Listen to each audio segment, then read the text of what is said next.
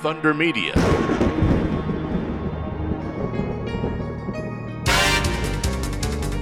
Hi, I'm Scott Pye. Hi, I'm Dave Reynolds. Hi, I'm Chaz Mostert, and you're listening to Supercars Today.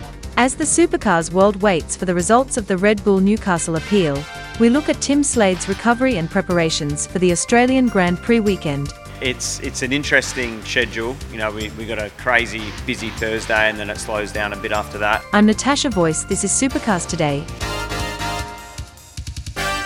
Each week, find out what the men behind the V8 News know and what the drivers and teams are going to do next. It's interviews and opinions on Inside Supercars. My predecessor, Roland Dane, did a very, very good job. Everyone had done the same format for years. Everyone knew the strategies that worked, that didn't, the tyres, the fuel. Tune in for more at sportradio.com.au or lock in the podcast on your iTunes or mobile device. Search Inside Supercars. This program is brought to you by P1 Australia, quality racing components, and manufacturers of engine water heaters for midgets, sprints, wingless, and all types of open-wheel dirt track cars. Check out their full range today at p1australia.com.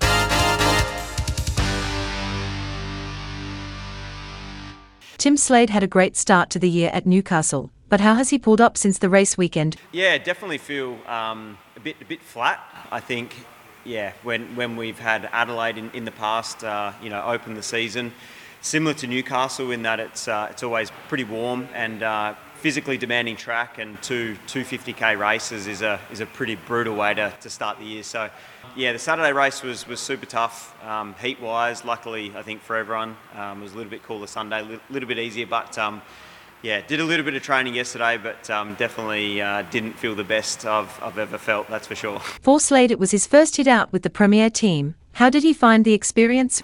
Yeah, I guess, the first day was the toughest, just to, process everything that you mentioned, and then it did get easier from that point of view. But there was all of that, and then, it was awesome to see, so many people at the track, and then, we had a lot of people, associated with the team, hanging out at the back of the pits, and a lot of Newlon people, which was cool. But I guess it just added to, that kind of busy, cramped, can't sit down anywhere and actually, take a breath and have a breather. And, we don't have the trucks there. We're working out of containers and little huts and whatever else. So it honestly felt like non-stop for the 4 days that we were there. So, but yeah, it's an awesome event. It was great to, have a successful first weekend for the category with the new Gen 3 cars, and I think we're all looking forward to getting to the Grand Prix for another hit out. How did Tim find the new Gen 3 car?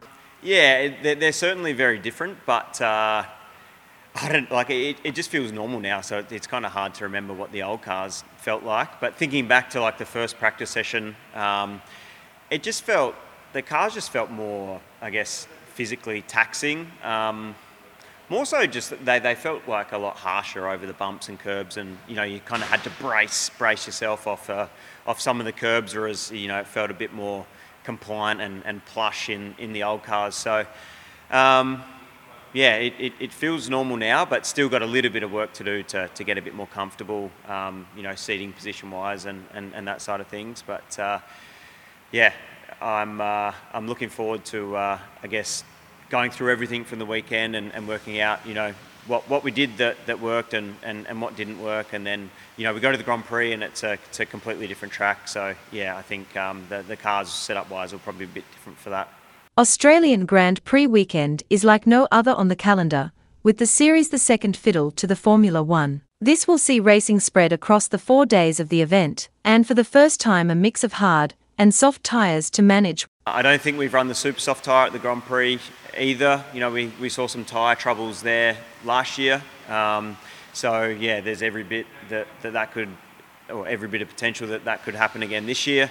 Completely opposite track to Newcastle, smooth, fast. I think, we'll probably notice more of a difference with the Gen 3 cars at a faster track, given the lack of aero compared to the old cars. So, it's going to be interesting. The Grand Prix circuit at Albert Park is the fastest in the series. How does Slade approach the weekend? I think still, while we're it's only going to be the second race for Gen 3. We've only had a few test days each. I think we're all still going to be trying different things setup wise. So as far as racing goes and passing at a place like the Grand Prix, I think there will be passing, but probably more so just because people haven't quite fine-tuned their setups. I think the ultimate test for these cars will be later on in the year, once everyone's got their heads around the cars a little bit more setup wise. Maybe when we get to Tail and Bend or something like that, will be a bit more of a test. James Golding was this week's guest on Inside Supercars, and you can hear his thoughts on Newcastle, Tim Slade, and the team's progress at sportradio.com.au. If you can help the other guy and there's a day when you need help, it's going to bring the whole team forward and also yourself as well. Join us tomorrow as we look at the week in Supercars news on Supercars Today. This program is brought to you by P1 Australia, quality racing components, home of black TI, bolts, kingpins, studs and torsion stops. Check out their full range today at p1australia.com. Each week, find out what the men behind the V8 News know and what the drivers and teams are going to do next. It's interviews and opinions on Inside Supercars. My predecessor, Roland Dane, did a very, very good job. We're no longer shareholders of the build business. Personally, I think a 500 in the build up to the 1,000 is a good thing. Tune in for more at sportradio.com.au or lock in the podcast on your iTunes or mobile device. Search Inside Supercars.